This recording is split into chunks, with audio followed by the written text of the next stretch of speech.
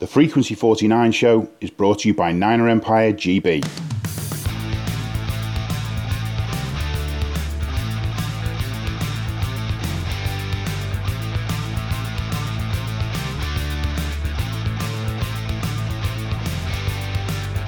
Welcome to the Frequency 49 show. I'm Kat Victorino, and with me today are James Little and our previous host, Paul McDonald. Good evening, gentlemen.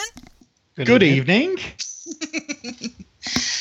Well, it's been a rough week for a number of us, and before we start, the Niner Empire GB has lost a friend. Deepak Gohil has recorded this remembrance for our friend, Kevin Cadle.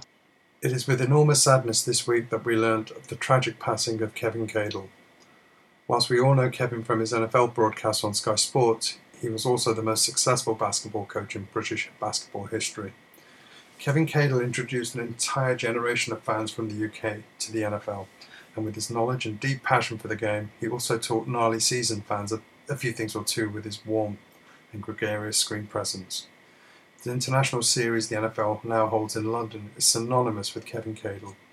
He would always be there, and even whilst hard at work with his journalistic obligations, he never ever turned away anyone who wanted to shake his hand, have a chat, or take a selfie. He was such a warm, compassionate and kind man, and we will miss him very, very dearly. And he was also one of us too. He was a real fan of the game, so I know that not many of us would begrudge Coach Cadle's Buffalo Bills a win this Sunday against the Tampa Bay Buccaneers. So long, Coach, and rest in peace. Unfortunately, this is the final time out for you. We will miss you very, very dearly, and we will never ever forget you. And as the game grows and develops here in the UK, and maybe one day we'll have a team of our own here, please know and believe wherever you may be that you were instrumental in making the great sport of the NFL and basketball a permanent and legitimate sport for British fans everywhere. Thank you, Coach. We will miss you. Thank you, Deepak. That was wonderful. Guys? It was a very touching tribute to a guy that for a hell of a lot of people, especially now in the international series era, he was the face of NFL in the UK, wasn't he, James? Yes, he was. When I first started watching NFL, and I turned the TV onto the Sky coverage, that was the guy that was on my TV and who introduced me to the sport. And he was the guy that I learnt the sport and the sport that I fell in love with. He was the first face I saw, and the face that really intrigued me and sparked my interest. I think he was charismatic, and Deepak's his tribute was perfect. It was, and it definitely seems like we've lost a really good guy all the way around. He just seems so sort of not just knowledgeable about the game, but giving as well. I mean, James, you met him a couple of times, didn't you? Yeah, I met him at the international series, and I was there amongst a fan meet, and he was just there. I remember it distinctly. He was just there in a coat, chatting away to someone, and I went up to him. I actually went up to him and said, "You're Kevin off Sky Sports." There was no cameras about or anything, and he just said, "How you doing?" And everybody knows that his term was my man. He just the first thing he told me said, "How you doing, my man?" And I met him there, and just had a handshake with him. I regret I didn't have a picture taken with the man. I don't know whether because I didn't, I just stayed mindly starstruck because he was the bloke in the face that I associated that got me into the sport, and the reason I was there. One of the reasons I was at the international series game. Right. I admittedly I only met him once, but I spoke to him a few times through our social media connections, obviously, and the lead up to the great interview that you guys put together with him last series. So, it hit me a bit hard this week because I thought it was kind of, how I got into NFL Kevin was a big reason for that. And it was a bit of a sad moment. I also, as on a personal note, away from the NFL, he was a very motivational guy. And I was lucky enough to be Facebook friends with him. And he used to do brilliant motivational, Monday morning motivational videos. I was always cheered me up. If, everyone going back to work on a Monday gets you down. So he'd always brought a smile to my face. So I'll personally miss him and miss seeing things of him online. So great guy.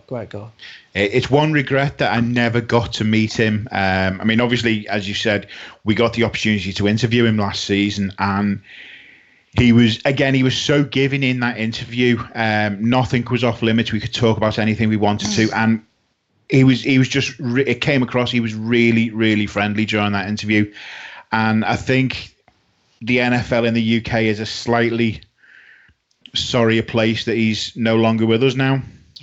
Yeah, definitely. Well, it's hard to follow that up, but the Niners did play a game on Sunday.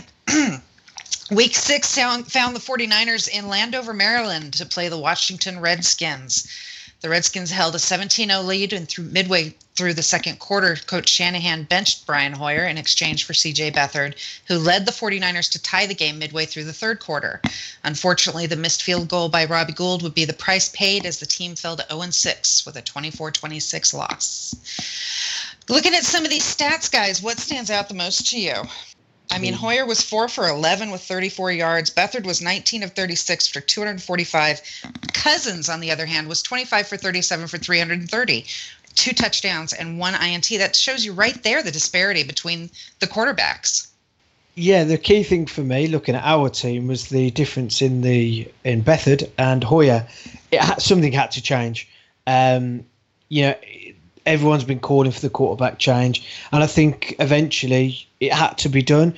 It could have completely backfired. I feel it went very well, considering that's his first NFL action, and I think his first 2 plays were both 10-yard plays. One was a handoff run, and the other one was a 10-yard pass. So, immediately there was a spark. We're obviously going to see going forward with him being named the starter, but there was an immediate spark of difference in our offense. It really enthralled me. The result wasn't what we wanted. We're officially the best 0-6 team in NFL history, so let's wear that badge of pride. It was good. I'm going to play a little devil's advocate here. And Paul, I'm gonna throw Mark's question to you. Mark Noley asks, should we stick with Hoyer or go with Beathard for the rest of the season? And of course, we all know that Shanahan has come out and said that Beathard is going to be the starter. But let's look at some of these stats. Hoyer versus the Cards, 24 of 49, 234 yards, 1 INT. Of course, it was a loss.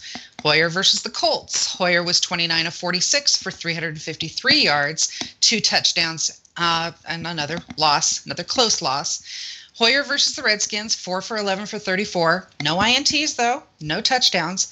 Beathard was 19 of 36 in that game this past week, 245 yards, 1 touchdown, 1 INT. And here's the thing that's telling to me. Hoyer is currently sitting on a 74.1 passer rating. Beathard is 72.1. Is there an improvement by putting Beathard in? What do you think? Right. First of all, for the game that was played on Sunday, when Hoyer went out, we were 17-0 down. When Beathard ended the game, technically he would have won that game because it was 24-9 with Beathard on the field. If you look at just the scores per player, while Beathard was on the field, the score was 24-9 to the 49ers. Hoyer has never really looked like he was going to last the season at all. He didn't look part of a 49ers system. Beathard, we just don't know right now. He's played 2.5 quarters of football, but in the 2.5 quarters, I saw not just a better quarterback, I saw a better 49ers under Beathard than I did under Hoyer. The strange thing is, that included the defense. The defense seemed better when Beathard was quarterback than when Hoyer was quarterback. And I questioned on the game day thread at the time, is there something going on between Hoyer and the rest of the squad? Because it was almost as if they didn't want to play for Hoyer. They were. And I was going to go there. I was going to ask you about your conspiracy theory, and what is it that made you think that? Maybe it's just the new guy on the field. I don't know, but something clicked when Beathard came on the field, and the stats kind of back that up. 245 yards off 19 passes from Beathard, whereas So it's over 10 yards per completion. Hoyer is under 9. I think he's under 9 yards or just over 9 yards per completion. It just looked like the 49ers were a better team. And again, when Hoyer was on the offense, the defense let 17 points go through them. When Beathard was on the offense, they only let 9 points go through them. And Beathard was on the field for longer than Hoyer was. I think it's that spark. I'm hoping it's a spark for the whole season, but I think it was a spark in the game. It was something new. I think it just gives them a new bit of optimism. I don't know whether that's the internal trust in the rookie quarterback. I mean, these guys are seeing these two quarterbacks a lot more than we are. Precisely. So perhaps the whole team knew that Beathard's a better quarterback, but Brian Hoyer was purely getting played on his relationship with Shanahan, the fact he's a veteran, and the fact he's on a hell of a lot more money than the other guy. So perhaps down to pure footballing reasons, the whole team knew that Beathard was the better quarterback, and hopefully going forward, if they've all got a lot, both sides of the ball have confidence in the quarterback, they're going to play better. So perhaps if the whole team have got a newfound confidence, or not a newfound confidence, a confidence in this young quarterback, it's hopefully going to spur him on to do better things. I mean, we've seen so many examples in the NFL of these lads that get drafted in the second, third, fourth round, and of course the famous one, Brady, back in the 5th or 6th. I know it's the most quoted thing in the NFL, but you hear it that many times, you just oblivious to it. But we see these guys get drafted that are just expected to be backups and only play if injuries take place, and they turn out to be decent quarterbacks. Dak Prescott for the Cowboys, who we face this coming week, I don't think anything was massively expected of him. Nobody thought he was going to turn out. So perhaps we could have found a gem. Everyone's talking about the quarterback going for next season. Well, we're still in a season and we've got a new quarterback. So let's see what we've got. The other thing is that with Hoyer on the field, on the offense, the defense are on the sideline, and they're going 3 and out. They're going 3 and out. They're going 3. I wouldn't blame the defense for thinking, here we go again. Mm-hmm. Yeah. Whereas with Beathard on the field, we started making drives. The defense starts getting the rest that it's needed all season because it's been on the field so much with all these 3 and outs. Same as last season, really. And you think of how long 4 extra plays, just in it, for instance, like you say, 3 and out. So they're seeing 3 and out, back on the field straight away. Just that 1 or 2 extra first downs, that extra time off the pitch, that extra few sips of a drink, extra couple of minutes sitting down makes a hell of a difference in this game, because it's so so intense and so physical, and you go back, I can only imagine what those guys would feel like. So it makes a great difference. It's a great point. It really is a great point. When you look at how so much focus has been on the poor offense of ours this season, that it has so much of a detriment on the other side of the ball. Yeah. So it's a very good point, Paul. It really is. The other thing with Beathard, one thing I wanted to bring up as well, the interception. As far as I'm concerned, the interception was nothing more than a Hail Mary, and as we all know, they're 50-50 at best. Right. That was an interception in name only. Because the penalties that forced us to go back that far. Yeah, I'm sorry, Kat, I'm taking over, I know. Yes, you are. He's back. I'm done. Brian Hoyer, Beathard's in. The itch is being scratched. Dear. We were in 5-6 yards off field goal range, and then the penalties pushed us back and back and back to the point that we had no choice but to go for a Hail Mary. He went for it. It was a 50-50 ball. It was just one of those things. Back to you. What do you think, honestly, I'm excited to see CJ out there. I want to see what he can do. He's been, doing what every rookie is supposed to do. He's supposed to study that playbook, soak it up, and then get in there and perform. But we have to remember, we're still the best losing team in football. And that was behind Hoyer. All these losses, really this last game, the Redskins games was Beathard's game. You know, he had more time on the field, like you said, Paul. He had more time on the field than Hoyer did. So it really was his game. Well, and he still lost. Yeah, but he was starting as a 17-point underdog. So you think if he had started that game? He'd started that game, I'm more convinced that we would have won it. Because he brought the team back to, you know, to lose by 2 when you're down 17. That's a 50-point deficit. Just remember, we don't do moral victories. We keep talking about that in the game day thread. We don't do moral victories. No, but you get my point. You know, when he came on the field, points down, we ended up 2 points down. Anyway, we're still the best losing team in the NFL. That's got to be something. Let's see. Let's continue on the Beathard subject. Michael Wandry, our friend in Germany. Hi, Michael.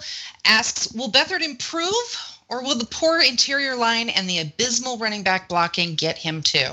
I think that interior O-line is terrible. Yeah, it's terrible. There's no denying that. Everyone can clearly see.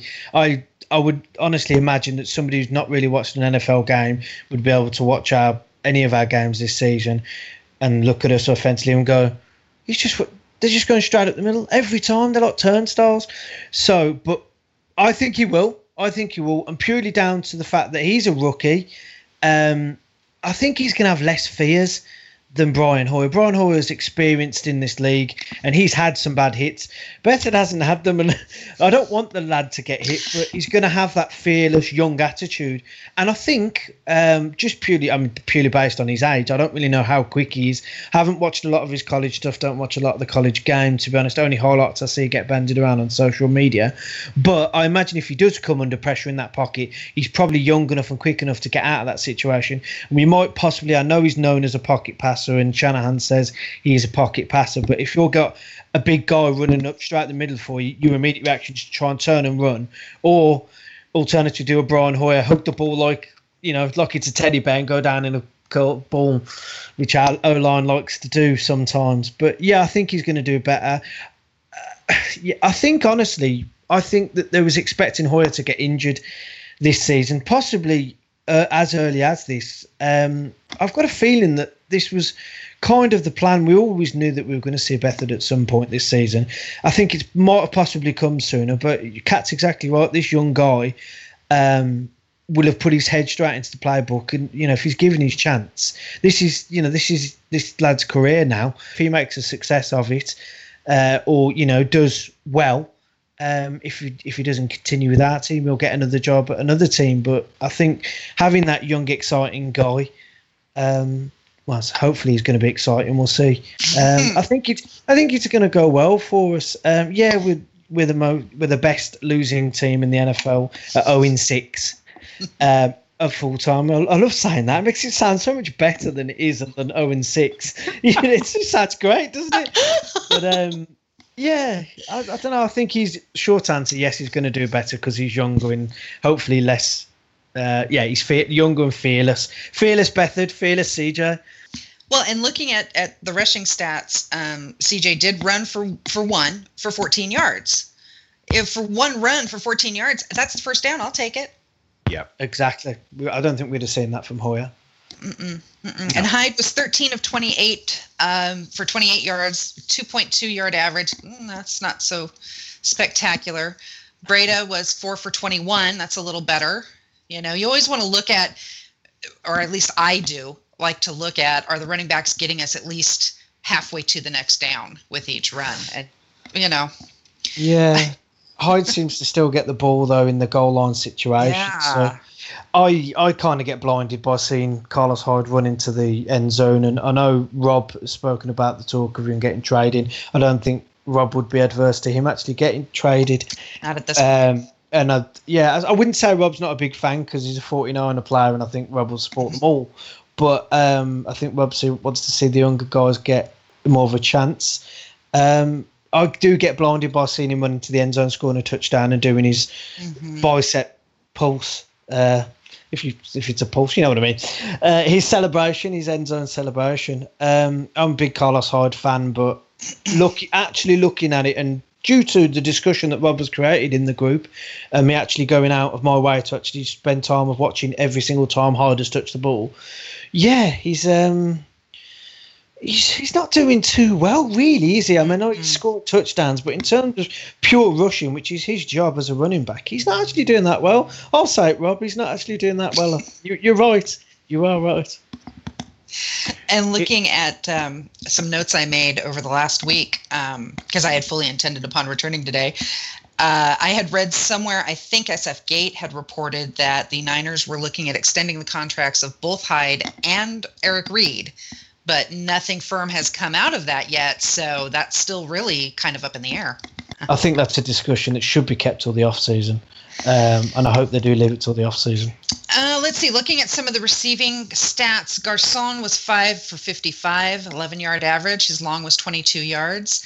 Hyde got 5 for 47, 9.4 yards. Kittle was 4 for 46, average was 11.5 yards. So we have some good hands out there. They need to get some touchdowns, I think. Okay. Now, Simon asked a question, and this was number one on my list when I started thinking about what we wanted to talk about today, because I will always complain about the stupid penalties. And Simon Holdsworth asks, what is offensive pass interference? And he wants us to discuss it. Now, I did pull it off of the NFL. It's stupid. Listen to you. Well, I went to NFL.com and I put in there what is offensive pass interference. And it came back with me, a penalty called when an offensive player impedes a defender's ability to play pass defense. This can mean setting an illegal pick where an offensive player intentionally gets in the way of another player's defender. Pass interference is also called when an offensive receiver shoves the defender away from him prior to making a play on the ball. And we've seen Garcon do that a few times. Yeah.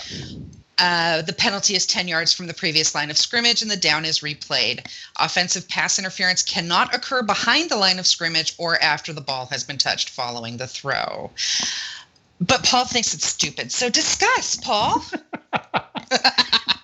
Oh, it's been a mess, really.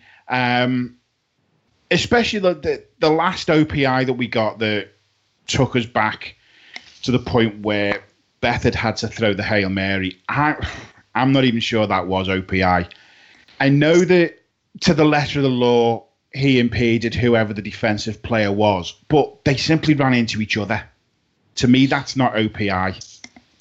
And I know that there was a lot of talk about the one against the Rams. I didn't actually see that one.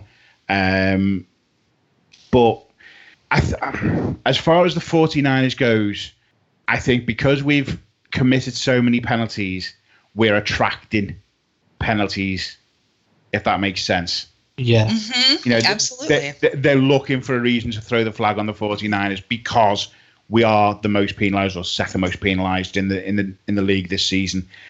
I think there's a little bit of that to it. Yeah, there are blatant ones. Garcon, he knows exactly what he's doing. He needs to stop because he knows he's going to get flagged for it. And that is, if it's not costing us games, it's costing us field position, which makes the job that much harder. We are the most penalised team in the NFL. We've got a total of 56 accepted penalties. And we've allowed for 17 first downs by penalty leading the NFL. That's ugly. Painful. But this, for me, this isn't this regime's issue. This was something we had last season as well. Oh yeah, definitely. The penalties. Yeah. And the season before. And the season before, exactly. It seems to just, I don't know whether it's just blended in as part of watching a Niner game, is the penalties. But then I only realised when I watched the other games, I'm like, there's no flags being thrown. There's no referees throwing them pretty little yellow flags with the balls on the end. But it's weird how it's like just become a bit of an accepted thing in my mind. And then till it starts costing us like it's cost us in this game. But I do think with Garcon, I think purely down to his physicality and the way he plays. And it used to happen when I watched Bolding for us, because he's physically stronger than some of these defensive players. He's getting called for offensive pass interference because he's purely out-muscling them. Sometimes, I mean, there's a fine line. I would not like to be a zebra, a referee in the NFL. They have a really difficult job. And a lot of the times, we see in the game day thread, we can't understand how they get these calls wrong. Even though we're having so many replays on the screen, they can be up for review. It is a very hard job. Let's just, we all agree on that. But I do think that we have got this reputation. So the team's only got themselves to blame, not even just this team, the team that came before it. But I think, there is something in that as an organisation, as a franchise. There is, I'm not going to say like a bias from the referees to what, they're not more prone to give, fouls and stuff on us. But it does seem to be something of the past 3 years or 3 teams that has transitioned from every team to this one included. And I, for one, would like to see it gone, and let's just for the flow of the game as well. Yeah. It feels like we're the Raiders of the 90s, where the Raiders were year after year after year the most penalized team in the league. And it definitely seems like we've attracted that. Yeah. So, and a lot of these, I agree, a lot of these PI flags, both offensive and defensive, really come down to that human element where they're taking a bit of more of the fun out of the game. The players have to be able to play and have to be able to, make a play on the ball. And sometimes that means you run into a guy. It's a physical game.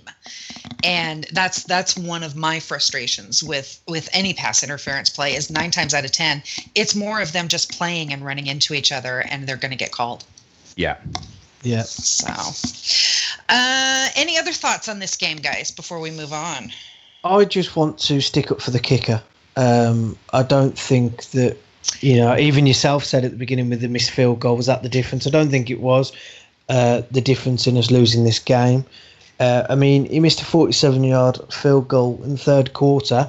Having Bethard brought us back from all those points anyway, it wasn't the kicker's fault we were that many points down.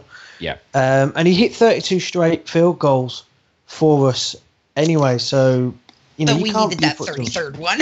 we did. And, they live and die. How many kickers have we seen lose their job already this season? Mm-hmm. It seems like more of a like a play piece for these head coaches because there's that many guys out there that can do it. But I do think we've got a good kicker. We've been fortunate to have good kickers since I've been watching our team. I do miss Uncle Phil. He was always reliable. But, I don't think we should put too much on Robbie Gould. I say 32 straight field goals is an achievement in this league. We've got a decent kicker. Let's not put too much on him. And let's, he'll probably kick us a field goal to win us a game this season, hopefully. So I just wanted to stick up for him. That's all. I've seen him get a lot of stick. I'd agree with you there, James. I definitely wouldn't put this on Robbie Gould. The penalties did more to hurt us in the last game against Washington than that missed field goal did, definitely. Exactly. There you go. There's I blamed the initial point deficit that we were down, and our young quarterback brought it back. But there you go. There's another element, the penalties. Yeah. If we hadn't got the penalties, let's blame the penalties. Let's get rid of the penalties. That's my theme of this show. Let's get rid of the penalties. We've been saying that for 3 years now. No, yeah. The theme of every show. No. Last season I was saying let's get rid of Bruce Ellington. Oh yes, you were. and guess what? His own mother replied to a comment of mine. Seriously? Oh yes. On a social media platform. His own mother was quite well known for just searching people's criticism of him and saying, "Have you ever played football?" And I got this reply, and I was like, "Oh, it's his mom." Obviously, I had the respect not to reply to the woman. She's defending her son. I was just criticising the man purely on football basis. How is Bruce doing, by the way? We'll leave that there. So the team also made some roster moves in the last week. Friday the 13th was rather unlucky for the faithful as the Niners released longtime favorite Navarro Bowman. The 8-year veteran had registered 808 tackles, 12 and a half sacks, 4 INTs, including the pick at the stick, which is his only touchdown, 7 forced fumbles, 5 fumble recoveries, and 28 passes defended in his 84 games. On that note, Nathaniel James asks, with the release of Bowman, who do you think the 49ers will go after before the trade deadline? I don't think anyone, personally. I don't think it would benefit us greatly unless it was a marquee player, which I can't see them doing. I'm absolutely heartbroken that what went on with Navarro. I'm pleased that the franchise organisation had the respect to release him, to allow the man to go and choose his own destiny. I thought that was the least he deserved. My favourite player since Patrick Willis retired. Had big hopes for him helping my man Ruben Foster, but the kid's going to have to go and do it himself now. I'm sure he's got coaches to help him, and I'd like to think, I don't know, in the short time that they were spent together, that Ruben Foster learned things from him, and seeing the way he conducted himself, only ever heard and seen great things from that player. So I wish him well, even though he's now ended up at a rival team. I'll go as far to say if they get anywhere near the playoffs, I will, purely based on him, not because of that, because of the other team, but I would like to see him win a ring. I think he deserves it. But yeah, short answer, I don't think we're going to go and trade for anyone. Let's just bring on the rest of the season. Bring on the rest of the season and get that first round draft pick. Is that what you're saying? Yeah, but I think we all know, well, it might not be a quarterback if Bethard produces. You know, it's still within the season. I'm reading a lot. Everyone's looking forward to the draft already. I'm like, no, football's on. I'm enjoying watching my team play football. Yes, all right, I'll enjoy the playoffs, and we probably won't be there, but let's enjoy it while it's here, because I don't know if I miss it when it's not. Stranger things have happened. I'd agree with James that I don't think we are going to pick anybody up. Bowman wasn't getting the kind of minutes that he was hoping to get, that he was expecting to get. He didn't really fit into the defensive system anymore with the 49ers.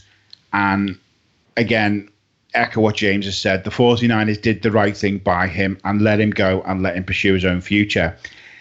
If he didn't fit into the system, there's not really any point in bringing anybody in to replace him, because they're not going to fit into the system either. So, yeah, I think stick with what we've got. Hopefully get Ruben Foster back on the field as soon as possible. We've lost Eric Armstead have we lost him for the season? Because he's broken his hand, hasn't he? He is on IR. Placed on IR to make room for the two new defensive linemen that they signed just Monday, I think. Monday or Tuesday. Can they not bring him back after 8 weeks, though?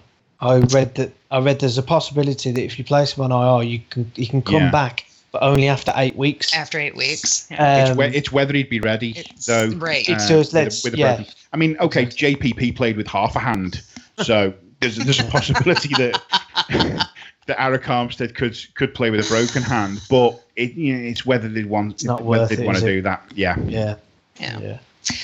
Neil Jepson asks, are the franchise cleaning house to bring in players to fit the Shanahan scheme, or to get rid of the big personalities who carry weight in the locker room? Will Staley be next? What do you think, Paul? I'm tempted to say both. From what I've heard, all of the veterans have been told that they are up for grabs, including Hyde. Hyde was told it as well. And I'm wondering whether this is, okay, Shanahan's come in, build the team around him. There's been so many changes, and I don't know. I think there's a bit of both there. Put everybody on notice that their jobs are not safe, and use that to build the team that Shanahan wants. Yeah.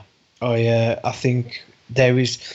I don't think we would hear that all the veterans have been put on notice if there isn't something in it. I don't know if that is exactly what they're doing. It's strange, I think, with Bowman. I do think it's a really strange thing that he wasn't getting the minutes, and you are right, I don't think he was particularly fit in the system.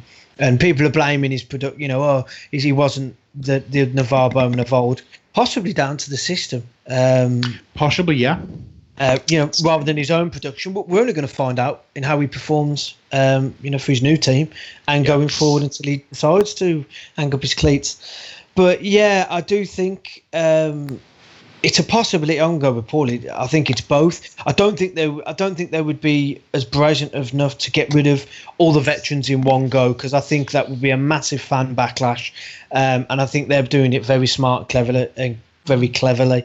I do hope Staley doesn't go, but if these guys are dead set on a clean sweep, then we will find out. The next one could possibly be Carlos Hyde getting traded. Carlos Hyde getting hided. Exactly. I say I've looked into him myself this week, and if we lost him, would it be a massive detriment to the team? I don't know. I'm not in charge of the team, but that could be the next one. And then after Carlos, it could be Joe, or even, wait till the end of the season with Joe. That trade deadline is, coming up quite quickly. I think it's both. I do think it's a strong possibility looking at it, but I don't think they're going to do it all in one go, because they would get a massive fan backlash, and whether the owner really cares what the fans think. I think both. I agree with Paul. Okay.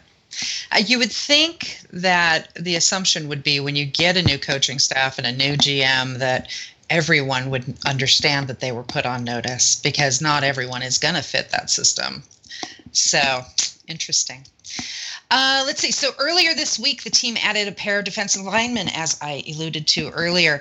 Troy McDaniel and Lee-J Douzable were both signed to one-year deals.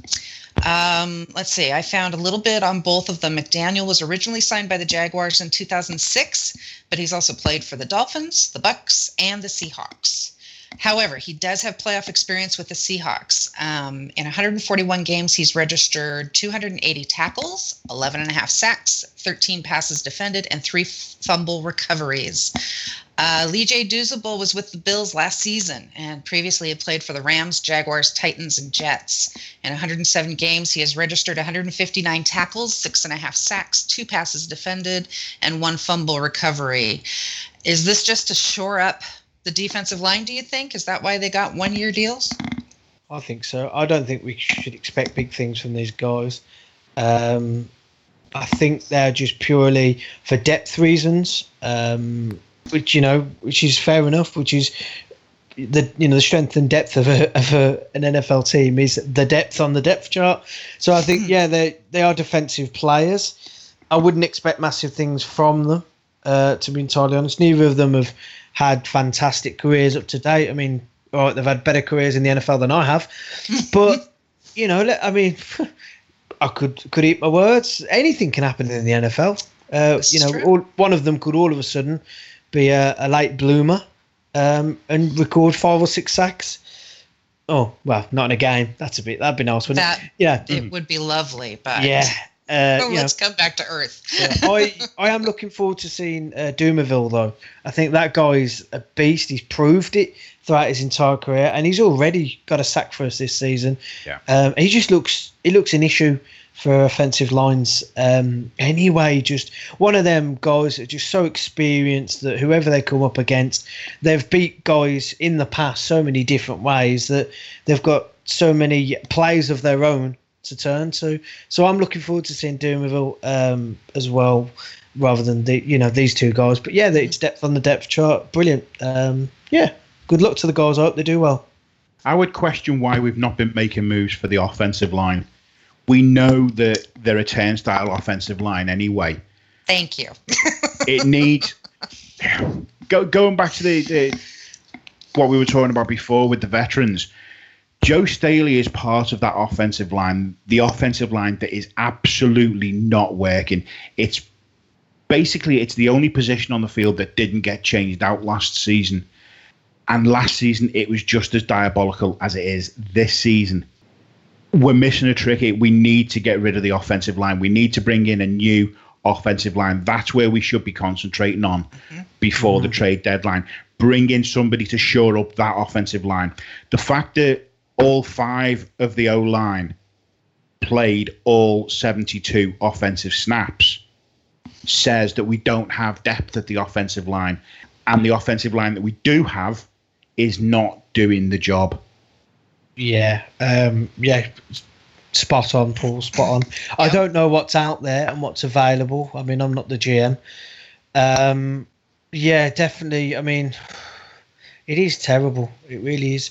Offensive line guys as well. I'm sure there is guys on other teams' rosters that are, second string that are better than our starters, that we could pick up for late round picks. But then, are they going are they saving the picks to go out and draft all these new players, new GM, new head coach, new young talents? You know, perhaps in the off season we are going to see all of our offensive line go.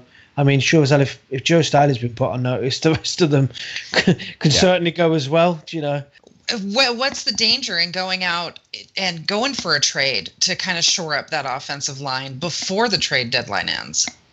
It's something I don't know. Michael, possibly, if you're listening, our friend, if you know a lot about offensive lines. Yeah. We need you back. Post up. Who do you think in free agents? Or even, come back on the show. Who do you think who's out there in the free agency who would improve our offensive line? That's a great question. There you go. Bit of homework for Michael. We'll see if he listens to this episode. So, I'd be intrigued. Surely would be intrigued. Okay, so we have some other questions the group has asked.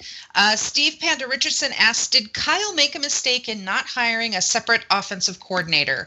Should he have concentrated on being the head coach only? James, what do you think? Whether he should have had an offensive coordinator, I think it's too early to say. We'll see how the season pans out in total.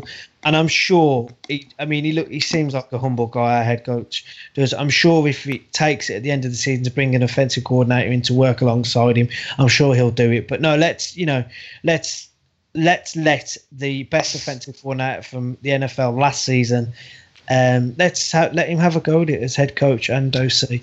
Why not? You got to give these new guys time. It's only 6 games.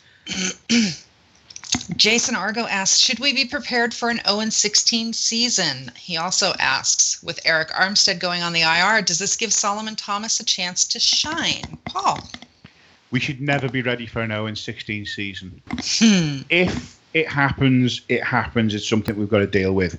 But we've always got to believe that this team can squeeze at least 1 or 2 wins out of it. And let's not forget that across 5 games, they've lost them by an accumulated 13 points.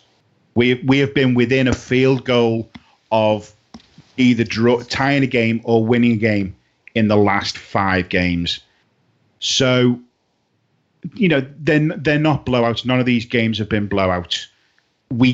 The team that we've got can win at least a couple of games. Certainly on the performance of Beathard in the Washington game.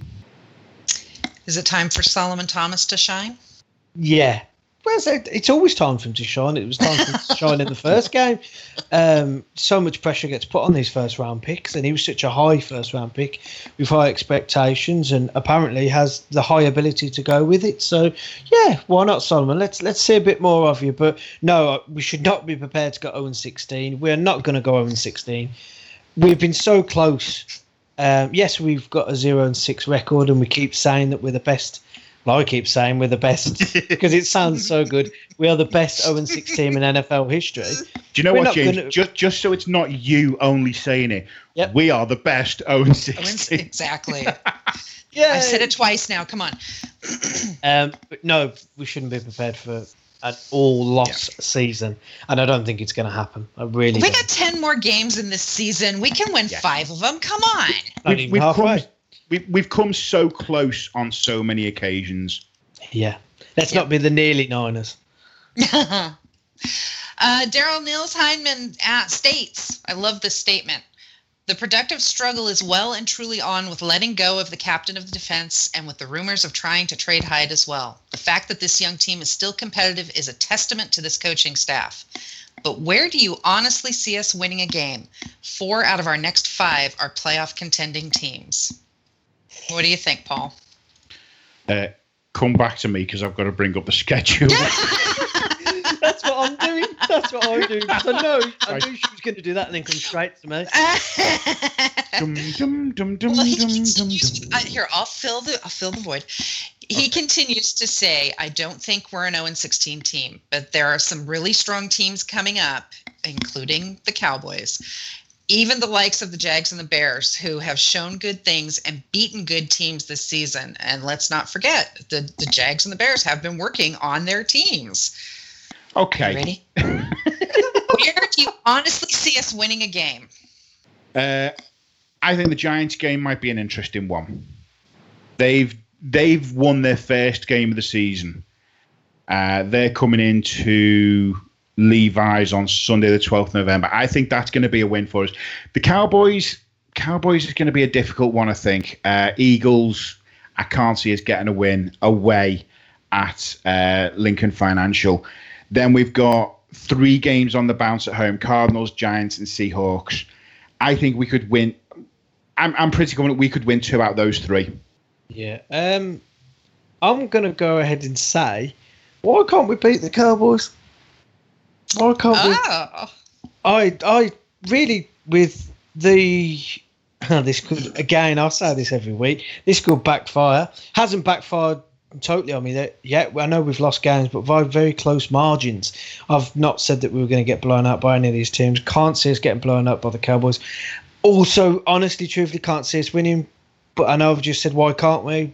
Honestly, don't think we will beat the Eagles, but I think we've got it in us to beat the Cardinals and Giants. I agree with Paul. Seahawks, they were terrible. We were terrible, and they just beat us.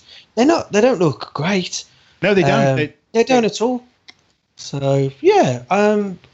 Again, Mr. Positive James is coming back slightly, possibly due to the excitement I've got surrounding the new young rookie quarterback that we've got in, and the spark that he created in the last game.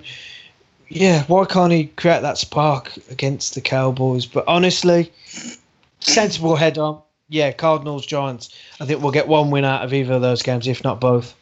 I think we could beat the Seahawks. I do. Oh, they're definitely a beatable team, but they're also our bogey team of late as well. Yeah. I think that's a coin toss game, really. Well, let's go back and talk about this week's game against the Cowboys. The Niners are coming home. We're going to be in Santa Clara. It's also going to be a very emotional day because the Niners will be honoring the legendary Dwight Clark. And there are reports going around the various media sites that at halftime, both Dwight Clark and Joe Montana will be speaking to the crowd. So I'm really curious to catch that on YouTube later on. Niners-Cowboys series tied 17-17-1. Our last meeting was a 24-17 win for the Cowboys in Santa Clara, week 4 of the 2016 season. Touchdowns by Carlos Hyde and Jeremy Curley gave the Niners a 14-0 lead early in the second quarter, and then Dallas drew level by halftime, and Ezekiel Elliott ran that touchdown to clinch the game. The Cowboys have won the last 4 out of 5 meetings, including their last 3 in San Francisco. Ike. Sensible head on again. I'm right in saying that Elliott's playing against us. I know there's been backwards and forwards with this ban on, ban off. It's like a soap opera. It's like Dallas.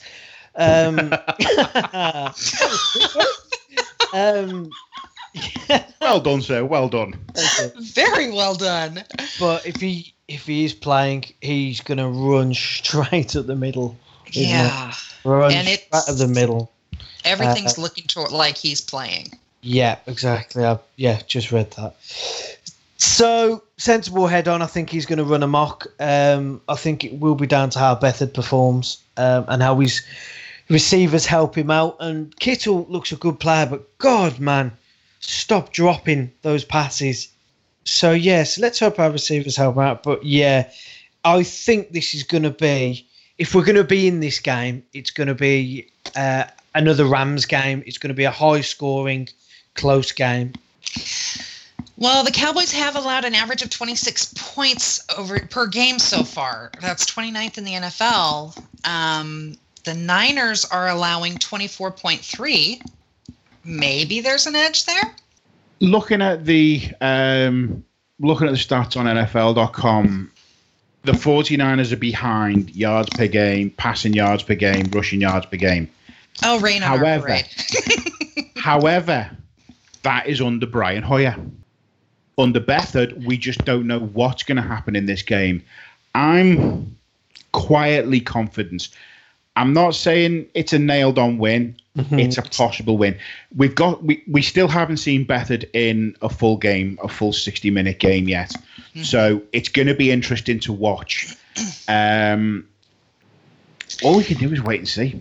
Here's the nice thing. the Cowboys haven't seen Beathard in a full game either.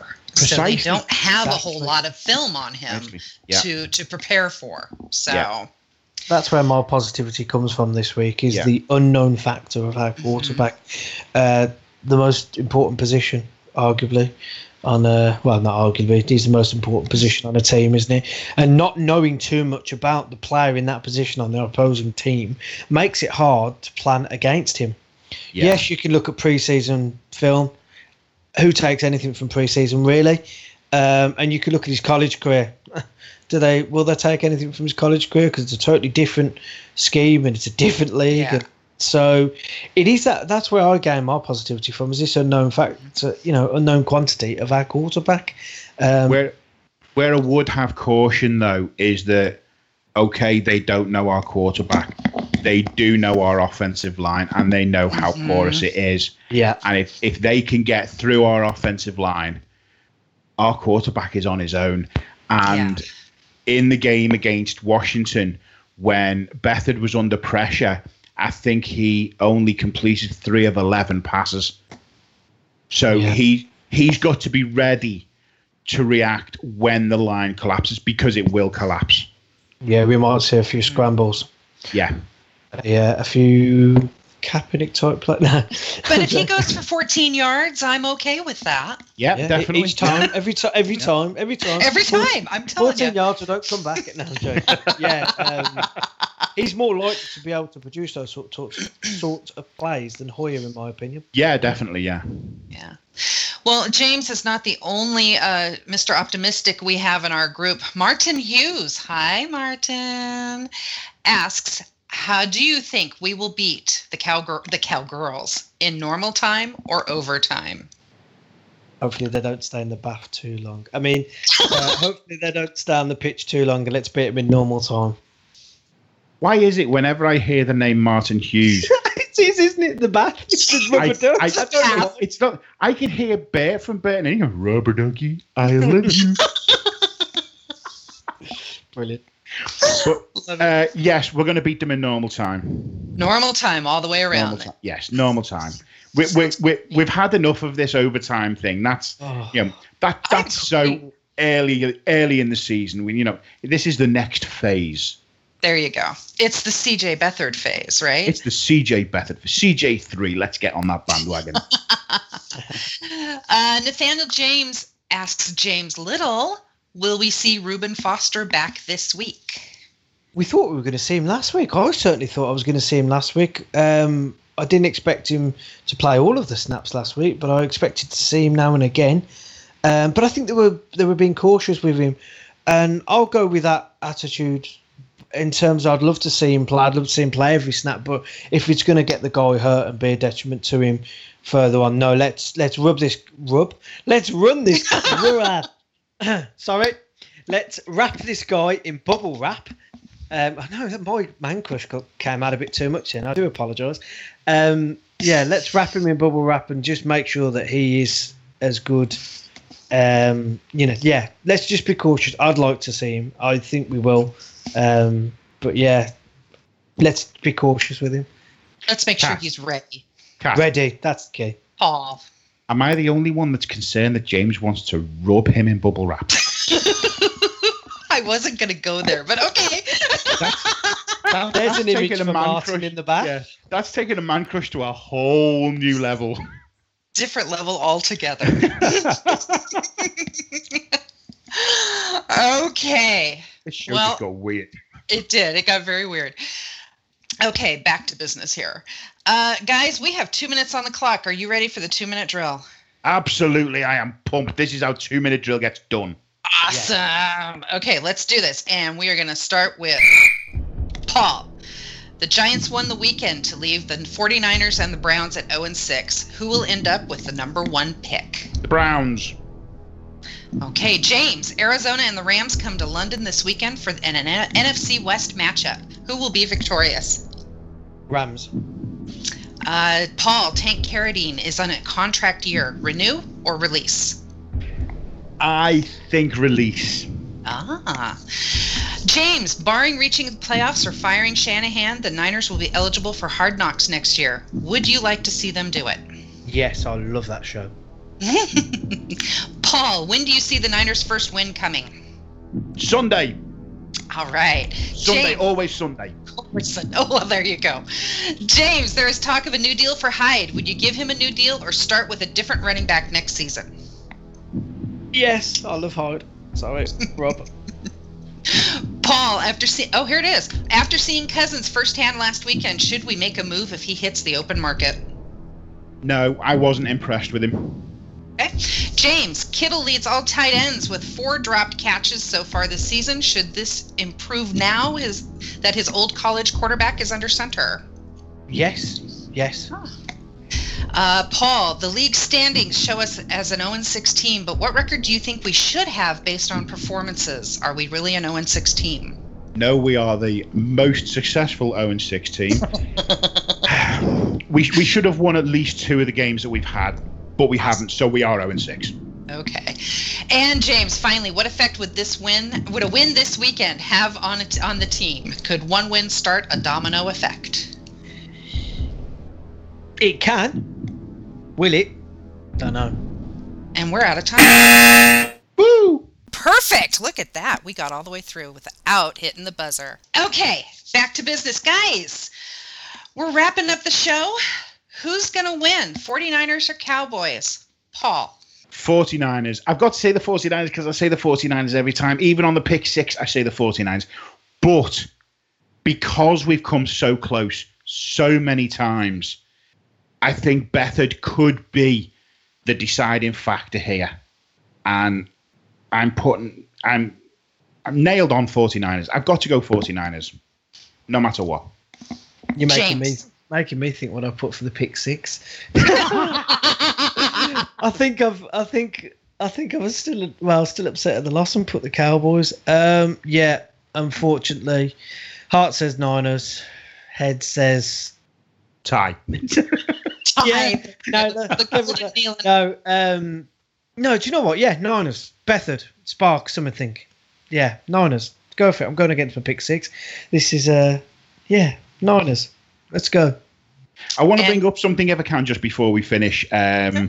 That Brian Davis posted a good couple of weeks ago now. He posted a comment that it turns out is from a film called Clockwise, which I didn't know. But what he posted was, it's not the despair, it's the hope. And it applies so much to the 49ers because every week for the last 5 weeks, through the games, they've given us hope. In the last game, Beathard gave us hope because he came back from a 17-point deficit and came within inches of winning that game.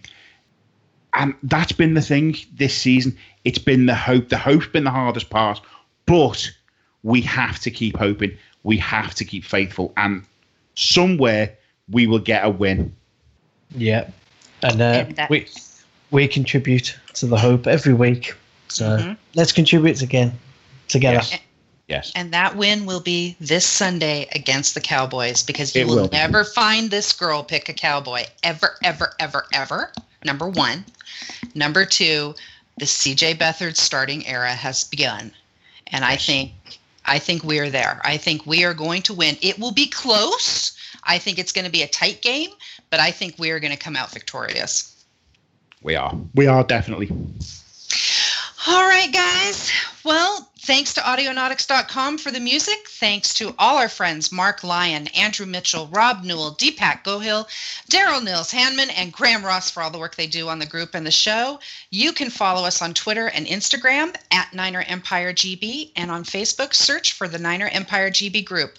Of course, you could always email us at frequency49show@gmail.com, and that is the number 49. It's time to say goodbye, boys. Goodbye. Just before we do, can I just say one more thing? What's that, Paul?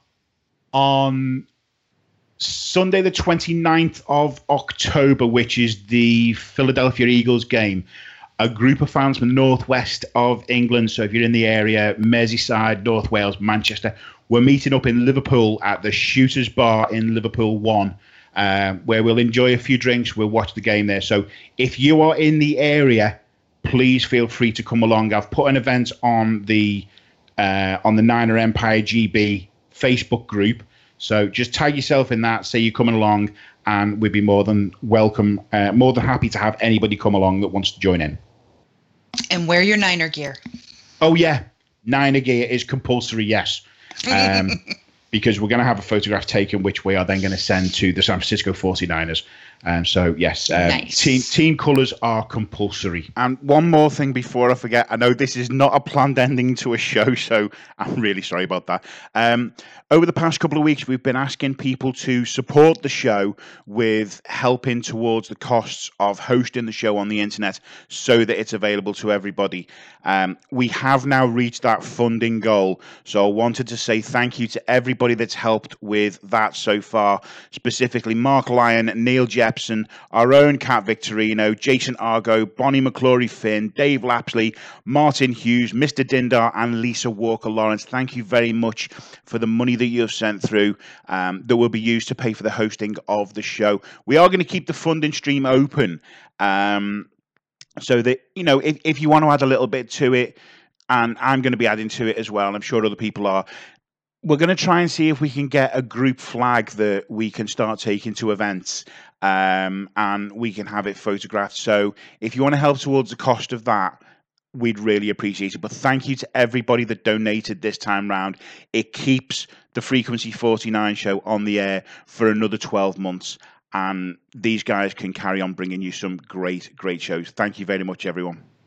And on that note, on behalf of Paul McDonald and James Little, I'm Kat Victorino. Thank you for listening. Goodbye for now. Do you know it's disgusting on this side of the desk? There's Kit Kat wrappers everywhere. I hope you're still recording. Oh, brilliant.